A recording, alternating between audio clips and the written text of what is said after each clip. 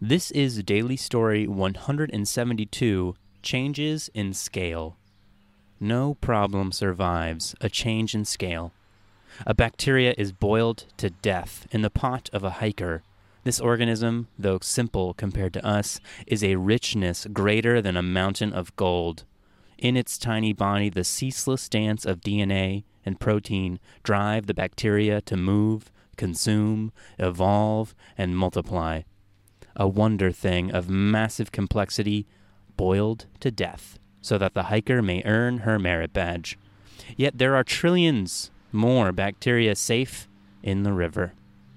A bee, a tiny thing, swatted to death by the whipping of a tail of a cow. Collateral damage as the cow fights off endless attack from the flies. The bee was on its way home to a hive it helped build, carrying a load of precious nectar to be saved like a wise banker for future use, saved as a golden, unspoiling marvel called honey. 1,000 sunrises and 1,000 sunsets cannot hold a candle to the masterpiece of evolution that is the bee. The bee that builds its own home, its own storage facilities, and gives life to so many plants, which in turn give life to so many creatures, including humans. But shed few tears for our swatted bee, for there are millions more.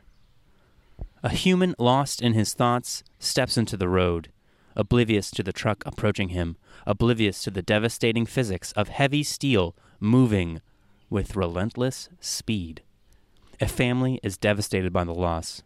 A girlfriend is made numb. A crystal clear sea of potential joy and innovation from the mind of the young man is drained and made into a desert.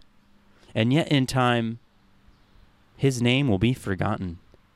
The holes of life will be filled and then worn away over millennia. The daily worries are nothing to the year. The yearly problems are nothing to the century. And so it goes. So it goes until the burning of the stars grows dim, and the magic of life is snuffed out of the universe. This impermanence is freedom. Freedom to seize the day. Freedom from perfection.